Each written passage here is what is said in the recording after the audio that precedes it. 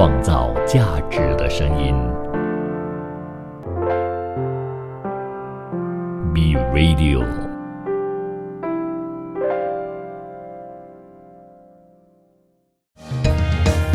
儿童文学拼读会，我们用快乐来相会，每个故事给你添智慧，吸收养分让成长更珍贵。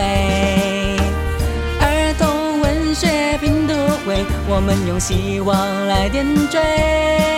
每个过程让你拼命追，高低起伏的情节，犹如身临其境的体会。每个过程让你拼命追，高低起伏的情节，犹如身临其境的体会。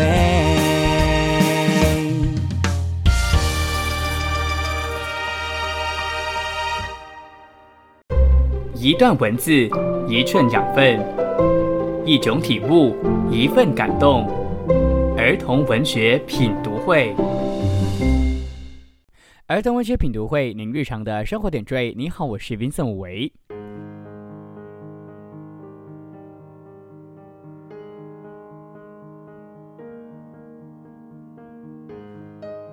其实啊，自从做了儿童文学品读会这个节目之后呢，我身边的朋友，不管是 Instagram 的朋友啊，还是我的网友啊，或者是我现实生活当中真正的朋友呢，都很常问我，你到底一个星期读多少书，或者是一个月读多少书？其实我有保守估计，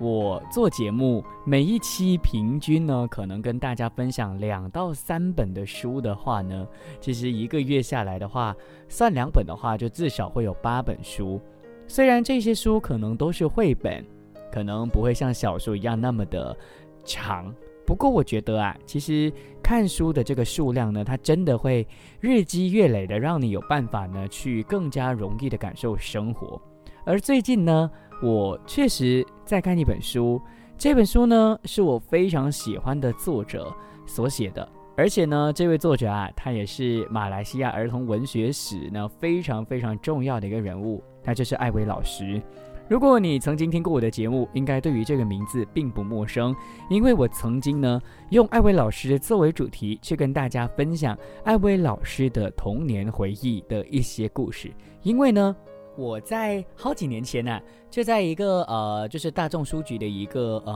我们叫做 Book Fair 当中呢，就买了其中一本书，叫做爱薇老师所创作的《抢婴》。怎么会有人要抢婴儿呢？然后我就把它带回家，上网搜索了之后才知道，原来爱薇老师啊是一个这么伟大的作者。为什么说他伟大呢？因为爱薇老师啊，他的原名呢叫做苏凤喜，祖籍呢是福建的南安，他是厦门大学中国语言文学系毕业的，然后从事呢近半个世纪的散文、文学、报道文学、幼儿画册、儿童文学等等的工作。现在呢是马华文学协会以及海外女作家协会以及国际儿童文学研究中心的永久会员。最重要的就是呢，他曾经在1988年、1989年荣获了读者票选的国内10大最受欢迎的作者之一，然后2007年呢荣获了全国杰出单亲奖以及闽籍，也就是闽南籍的10大杰出女性奖的文化奖，还有2008年呢爷爷的故乡也曾经获得了马汉儿童文学的首届双年奖。而今天我会跟大家分享的这本书呢，其实就是刚刚提到的爷爷的故乡。不过正式跟大家介绍这本书之前呢，还要继续的跟大家说，到底爱薇老师是什么样的一个人哦。爱薇老师呢，其实曾经除了得过这么多的奖项之外呢，他也连续的被很多不同的国家的人呢票选为他们最受欢迎的一个作家之一哦。当然，如果回到马来西亚的话呢，他也是董总出版社的畅销刊物《中学生》的月刊创办人以及首任的主编。反正啊，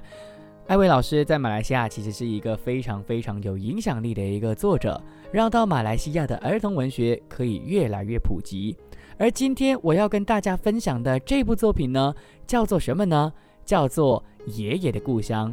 爷爷的故乡啊，其实是少数被翻译成马来文的一部马来西亚儿童文学作品。马来文的版本呢叫做 Kampung Halaman Dato，很合理嘛，对不对？爷爷的故乡Kampung Halaman Dato 就是爷爷，所以其实竟然可以能够被翻译成马来文，大家就会知道，咦，到底艾薇老师的这个影响力是有多大的。那艾薇老师在书写这一部作品之后呢，其实给自己有非常非常多的一些评价，或者是对于这部作品呢有说了很多的话。那网上搜索当然有很多，我就截取一些呢跟大家去分享，希望大家呢可以有一点点的概念。艾薇老师他曾经说过每一个人都有故乡，那个是人出生的原点，而有些人呢却在非常小的时候，为了各种不同的原因，不得不离开自己的故乡。所以儿童文学作品呢就可以能够牵动人心，女作家的心中总会有涌现出那种热爱故乡的激动，而通过艾薇老师的作品的文字呢，你可以能够去撼动你的心弦，然后呢去有所感动的。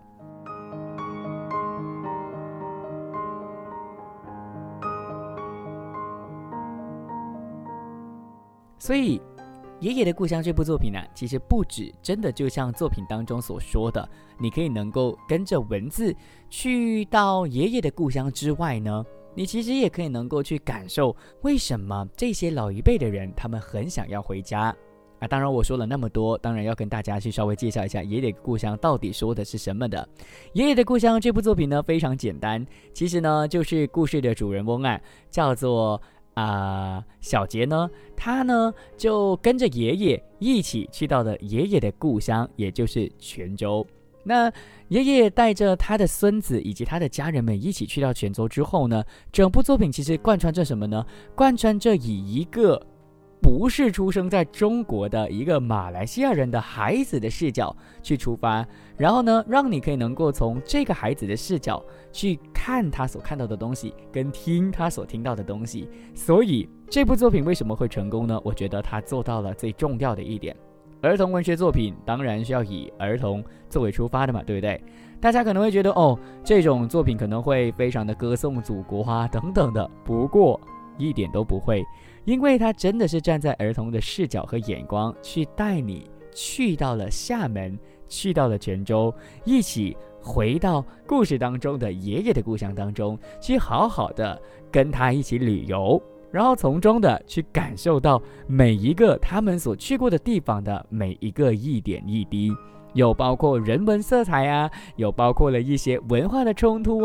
有包括那边的人，那边的景色等等等等不同的东西。反正爷爷的故乡这部作品呢，它是儿童文学作品，你读了之后你不会觉得很负担，你也不会有那种真的就像我前面提到的那种歌颂祖国的感觉，它只会让你觉得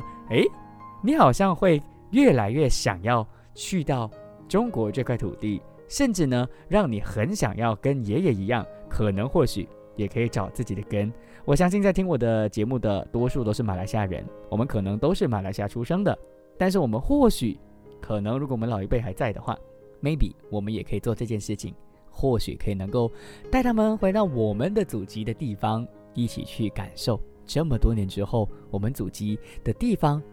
到底变了什么不一样了。那著名的儿童文学评论家方卫平呢，他就对爷爷的故乡有下了这样的一个评论，他说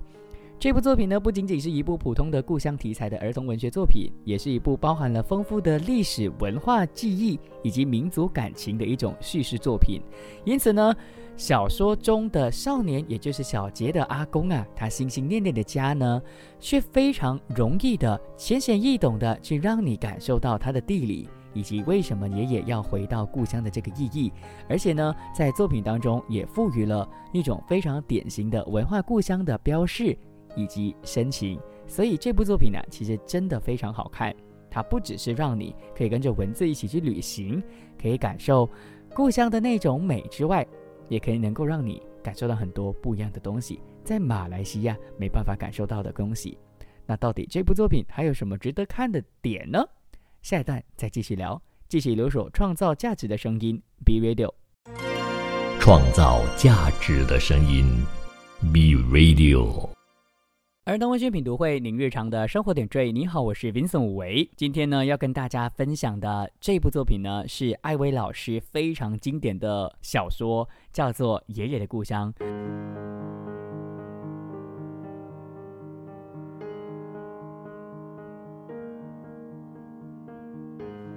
虽然说是小说，但是它是儿童文学小说，因为它的对象啊，对于一个孩子来说是可以看的。而这点其实就是艾薇老师他的一个文笔当中最大的一个特色。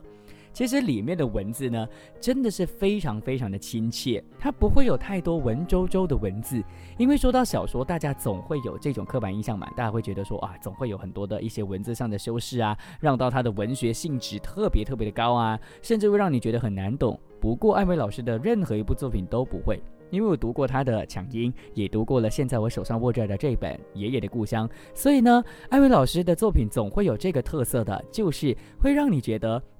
我确实是在看小说，但是这个小说啊，真的是有那种感觉，就是好像一个老太太、一个老人家在告诉你一个故事，然后呢，用非常白话的方式，贯穿着马来西亚的文化，也贯穿着中国的文化呢，去告诉你，两国之间的不一样，两国的差异啦。那回到我看完这部作品，也就是艾薇老师的《爷爷的故乡》的真切的感受哦。大家认识我的话都知道，我是一个曾经呢从台湾毕业回来马来西亚的一个人，所以其实我对中国呢，其实并没有特别特别的憧憬。就算我在过程中有接触到中国人，他们来到台湾交换，我都不会有特别那种想要去中国的这种想法。所以我看完这部作品之后，最直接的感受是什么呢？我最直接的感受其实就跟那个书中的角色跟主角是一样的，就是他开始让我摆脱刻板印象。我非常非常担心这部作品呢会有歌颂祖国的那种感觉，把祖国说到多好多好多好啊，然后甚至是有一些政治的一些立场啊等等的。不过艾薇老师非常的巧妙，他呢站在自己想要回祖国的那种情怀，站在儿童的角度呢去看到底现在的厦门长什么样子，现在的泉州又长什么样子。你总会在他的文字当中呢，在现实以及虚拟当中去穿梭，这种感觉是特别特别的不可思议的。而且我觉得这部作品呢，最值得我看，跟我看了之后最大的一个感受就是我会重新的去思考到底根这个东西是什么的。很多人可能说到哇自己的根啊，自己的祖籍的时候呢，都会觉得说哇根一定要回到中国嘛，对不对？不过这一本书我看完了之后啊，我会感觉到这个根啊，其实并不一定真的是要我回到那个地方，因为就算你回到那个地方，你也可能没有办法真的感受得到100年前我们的祖先下南洋的那一种感觉了。而根这个东西，为什么我会突然间提到的理由，是因为我在这个小节他跟着爷爷回到故乡的过程中呢，我会去反思，我还蛮珍惜马来西亚现在拥有的每一个华人文化，包括了我现在可以能够在这边跟大家主持节目，我在讲中文呢。而且我也非常感恩我的先辈，如果没有他们在保留任何的华人文化的话呢，我可能现在根本就是一个长着华人的脸，但是压根都没办法跟你说中文的一个所谓的香蕉人。反而呢，我会去反思，就是觉得说我要很感恩，因为呢有这些先辈啊，他们移居到我们这个异乡，然后呢把异乡当成自己的真正的一个归属了之后呢，然后甚至将他们那边地方的文化呢带到我们这边，才可以有我们现在这么有特色的马来西亚华人这个群体。所以这是我看完这部作品之后最棒最棒的一个收获。我从中呢会有那种很深刻的感恩之心，我不会再有那种瞧不起啊，或者是甚至是鄙视那种一直想要回中国去探望故乡的人的这种思想了。我觉得说他们想要回去当然就是他们的选择，不过我看完了这部作品之后最深刻的感受就是我觉得大家真的有机会可以回去之后呢，或许真的可以能够去让自己不会有那种那个是我的国家的感觉，而是会更加珍惜自己成为马来西亚华人，然后我们的祖先们到底多辛苦的这个东西，我们会更加的深刻跟更加的就是珍惜了。当然我为什么会有这么深刻的感受，是因为里面有其中几个情节呢，是小杰跟着前辈们呢去到了不同的地方，去认识了很多的华人先辈，包括了陈嘉庚啊，这些人其实在这部作品当中都有提到，而且呢是非常完整的。所以这就是这部作品它很棒的地方，它是在用旅游的方式在告诉你这些人他们到底多么的不容易。然后我特别喜欢的几个情节呢，就是用小说去旅行的感觉是很不一样的。比如说小杰呢就跟着他的堂妹去到了一个寺庙，而那个寺庙呢有1000多年的历史。那堂妹呢就当着最佳的导游去到了这个开元寺庙当中，然后呢形容得非常的完整，你就真的觉得自己好像在那边。然后呢而且甚至告诉你它不只是寺庙而已，它其实分了很多个区域等等的。然后还有刚刚提到的陈嘉庚，他曾经在厦门那个地方到底做了什么样的贡献，其实都可以能够在这部作品当中好好的去看得到，跟好好的去感受。所以回到我一开始跟大家说的，这部作品总会有那种感觉，就是现实跟虚拟在穿梭。因为你说这个情节是虚构的吗？不是它确实是可以发生的，它可能是现实发生的，但是这些人物都是虚构的，所以我才提到它是现实跟虚构的穿梭。而这个就是读小说非常神奇的地方，你也可以能够得到的一种很不可思议的感觉。那下一段呢，再给大家说说到底我觉得这部作品还有什么样的特色，好不好？我觉得今天这一段4段我根本无法说完，因为这部作品我读了之后我好开心哦。好了，时间好了，那下一段呢再回来，然后呢再给大家说我怎么样，为什么喜欢这部作品。别走开，创造价值的声音 B Radio。儿童文学品读会，您日常的生活点缀。你好，我是 Vincent 韦，今天呢给大家介绍这本书，艾薇老师的爷爷的故乡。上一段呢其实就说了，我读了这本书之后很深刻的感受吧，对不对？其实很复杂这种感觉，但是我在这一段想要跟大家说的就是这部作品它到底有什么样的特色。除了我刚刚有提到的，就是他艾薇老师一贯的作风，就是虽然在写小说，但是不会让你有文绉绉的感觉之外呢，里面有非常多，我觉得就是这部作品最大的特色，因为它其实就是带着一群马来西亚人去到了中国嘛。那两国都是同一个根，但是呢都不同文化了，对吧？都不同国家，所以我觉得这边最棒的点就是在于呢，两边的文化会有所谓的冲突，但是这个冲突其实就是交流。而且呢，我自己是一个土生土长的马来西亚华人，而且我的祖籍刚好也是泉州，所以呢，当里面他们去到了中国这个地方的时候呢，我会感受到的东西就是里面所用的一些词汇一些方言的词汇，当然写成中文字，我会觉得非常的有亲切感。比如说呢，在文中有提到的其中一个方言的词汇叫做过番，但是我觉得用中文说很奇怪，一定要用福建话来去讲，就是归还。所谓的归还其实就是过了很多的关卡，然后呢来到了一个新的土地当中。然后归还其实是其中一种而已，里面还有很多的一些我觉得莫名其妙出现的一些词汇，是我看了之后非常的亲切的。因为我在小时候就是讲福建话的，然后福建话的很多的词汇呢，是我觉得原来在中文是这么写的。还有另外一个就是所谓的床这个东西，床呢在福建话在我家乡是讲饼层。那我就在想，饼层为什么叫饼层呢？层就是床嘛，但是为什么多一个饼呢？是不是面呢？原来不是，原来饼是眠的意思，就是安眠的眠，也就是希望大家可以能够在躺在那个床上的时候呢，可以能够安眠的入睡的感觉。所以我觉得这是我在这部作品当中得到的一个东西，也是这部作品最棒跟最大的一个特色啦。当然里面还有很多我很喜欢的情节啦 ，OK。比如说呢，当小杰跟着他的这个亲戚呢，来到了陈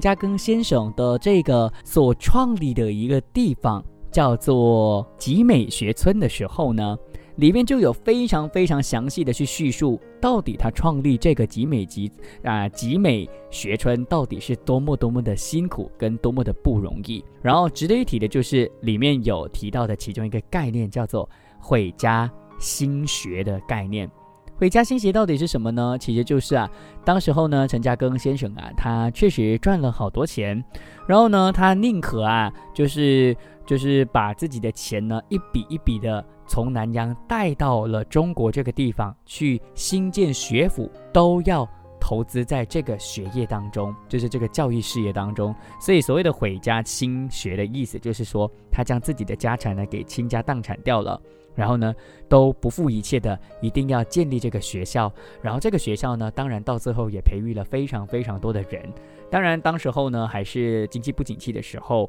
然后呢正巧呢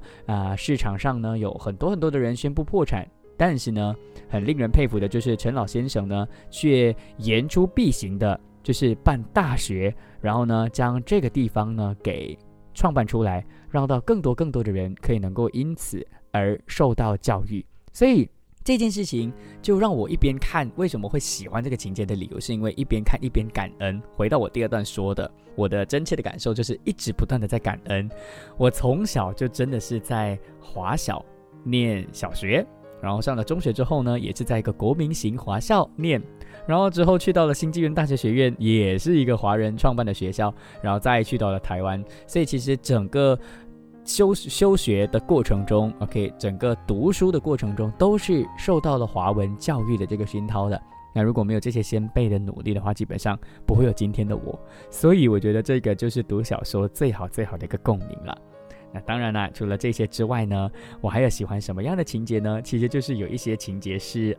他们亲戚跟亲戚之间的一些小小的矛盾。这个矛盾并不是贬义词哦，这个矛盾是褒义词，就是他们在交流的过程中会有一些不一样的词汇的运用呢，让到这部作品更深一层的去让你感受到不同的文化的交替。然后当这个文化的交替一重叠在一起之后，就可以能够成为所谓的真正达到一个交流的一个效果。我们确实可能曾经都是同一批人，我们曾经都是我们的祖籍都是一样的，但是我们现在都是不同国家的人了。那我们有不同的文化是正常的，当我们现在有不同的文化然后重叠在一起之后那不是一个冲突那是叠在一起之后的那种很欢乐的感觉。当你们互相交流之后，大家没有了所谓的偏见，也不会觉得你很奇怪的前提之下呢，大家会互相的更加快乐的去因为大家的不一样而去寻找一样。我觉得这个点也是这部作品我很喜欢的地方啦。那下一段呢，我要给大家说的就是呢，其实这部作品还有一个最重要的东西，也是我除了读完了之后有很深刻的感恩之心之外的一个我觉得一定要推荐的理由是，我现在手上握着的这个版本呢，它除了艾薇老师的文字之外呢，有一个很重要的角色，就是内页插画的一个人物，叫做姚明辉。姚明辉在这部作品当中他扮演着非常重要的角色。那到底他的角色是什么呢？里面的一些画作又有什么样的用意呢？就是那些插图有什么用意呢？为什么我要特别提起呢？下一段再继续聊，继续留守创造价值的声音 Be Radio， 创造价值的声音 Be Radio。 儿童文学品读会，您日常的生活点缀。你好，我是 Vincent 武维。在上一段呢，我就跟大家说了，我手上握着的这个版本《爷爷的故乡》呢，其实里面有非常非常多的插图呢，是非常值得我呢去在空中跟大家去分享，也是我喜欢这部作品的主要原因之一的。那在里面贯穿着的一些插图呢，可能大家会想象的就是，或许是因为它是用旅游的方式去贯穿这部作品嘛，所以应该就会画出很多真实的情节，对吧？No 这部作品呢，它的插画其实是蛮不写实的。怎么说呢？我先说，就是当里面的那个角色小杰呢，他要去到了比较冷的地方的时候呢，当然就会感受到冷的不一样的滋味嘛，因为马来西亚人是四季如夏的国家。那当时候呢，他的亲戚就加上了围巾给他的时候呢，就是旁边有一个这样的插图。那个插图呢是有2朵花，一朵是比较大的花，一朵是比较小的花，然后那2朵花下面呢有2条围巾，而花呢却是飘在空中的，然后那个空中当然就有云了，云的下方呢就拉着很多的一些丝，而那个丝呢是彩虹色的。我觉得这种图画呢是寓意着什么呢？我自己的诠释我随便乱诠释我不知道是不是那个插画家的诠释就是我觉得啦，这朵花寓意的就是生命啦 ，OK， 非常写实的，让你觉得跟感受到什么呢？其实儿童文学就是这样，其实孩子的世界可能你跟他说一个很现实的东西，你告诉他这个场景是这样的，但在他的脑袋当中的脑补可能是另外一样的。这部作品的插画，他就做到了这件事情，让到写实的儿童文学呢，添增了很多的童趣以及趣味。还有其中一页就是我刚刚提到的那个开元寺当中呢，当时候开元寺呢其实是3个人一起去的，然后呢一样，那3个人并没有出现在插画当中，你会看到呢那个开元寺感觉很像天宫一样，然后呢有3朵花进到那个开元寺当中。我觉得这种画法呢是非常非常可爱之余，反正就是我很难形容就是你会觉得说为什么作者要这么画，为什么那个插画家要这么画。所以我觉得这个是插画家在这部作品当中他扮演了一个非常重要的一个角色，大家可以自己去感受一下好了。因为我做 podcast 我有时间的限制，我没有办法每一章都跟大家分析，但是我个人觉得这个插画家他似乎好像特别喜欢用花，而我对于花的诠释其实就是可能它象征着孩子吧，它象征着一个生命的开始，它象征着生命最漂亮的一个 moment，就希望大家呢可以能够去感受孩子到底可以多么的有童趣这件事情吧。我觉得这是我自己的诠释 OK。 反正从这部作品你除了可以能够感受到泉州到底多美之外，厦门到底多美丽之外呢，我觉得最重要的东西就是你可以能够跟着故事当中的阿公去到他的故乡呢，去感受属于他的那种民族意识。当然除了感受到当下的厦门的发展跟泉州的美之外，你还可以能够从过程中爷爷的一些分享呢，去感受到当初他们被卖猪仔，他们下南洋到底是多么辛苦的。而另外一个点就是在于当时候的他们对于回家这个东西是多么的不容易的。对于我们现在来说，想要坐飞机随时飞都行嘛，但是对他们来说其实是一个非常非常奢侈的一件事情。而这件事情是非常值得我们去写入历史当中，让我们真正的在小说中一起去真正的有所感受的。所以这本书是我觉得当下的马来西亚人必须要看的一本书，并不是鼓励你看完了这部作品之后对于回到中国开关一块回到中国有多么多的憧憬，而是让你真正的像我看完这部作品之后有这样的一个感受一样的，更加珍惜我们现在所拥有的一切。其实我去到台湾读书之后我有一个很大的感受，很多人都问我干嘛不要待在台湾，理由是因为呢，我觉得马来西亚的华人是保留中华文化非常非常完善的一个国家，包括了我们的教育系统其实是蛮完整的，所以我才回来，我想要回馈这个国家，我想要继续的贡献这个国家，所以我才回来了。所以这是我读这部作品之后最深刻的一个感受，也是我非常非常自然的一个感受。我希望你也可以能够找机会把这本书找出来，你呢应该可以像我一样的真的用2-3天就把这本书给读完，因为真的很好看，它不会让你有那种很难消化的感觉，你真的就像跟着一个小朋友的文字去看这个厦门的世界，看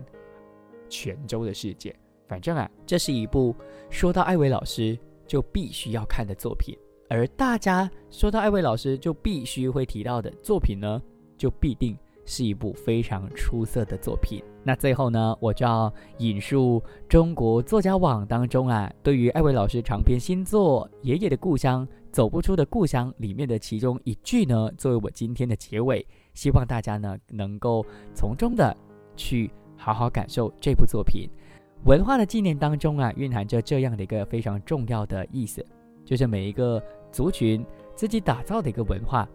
都有这个族群当中的人不应该离弃的那种精神的故乡。对于那些过去艰辛的生活环境所打拼出来，但至今仍然需要在一种充满着艰辛的文化环境当中生存的马来西亚人的华人来说，这一体认显得特别的重要。所以与此相应的文化保存的实践呢，也因为这本书而更加的显示出它特殊的意义，所以这本书才有它的存在的价值。所以希望大家通过我今天非常不专业的这个不算分析，而是我觉得比较像是心得分享呢，真正的可以能够有机会看这本书，然后呢去感受我所感受的每一个画面跟每一份感动。这本书的名字叫做《爷爷的故乡》。我们下星期同样时间同样电台再见咯，拜拜。创造价值的声音 B Radio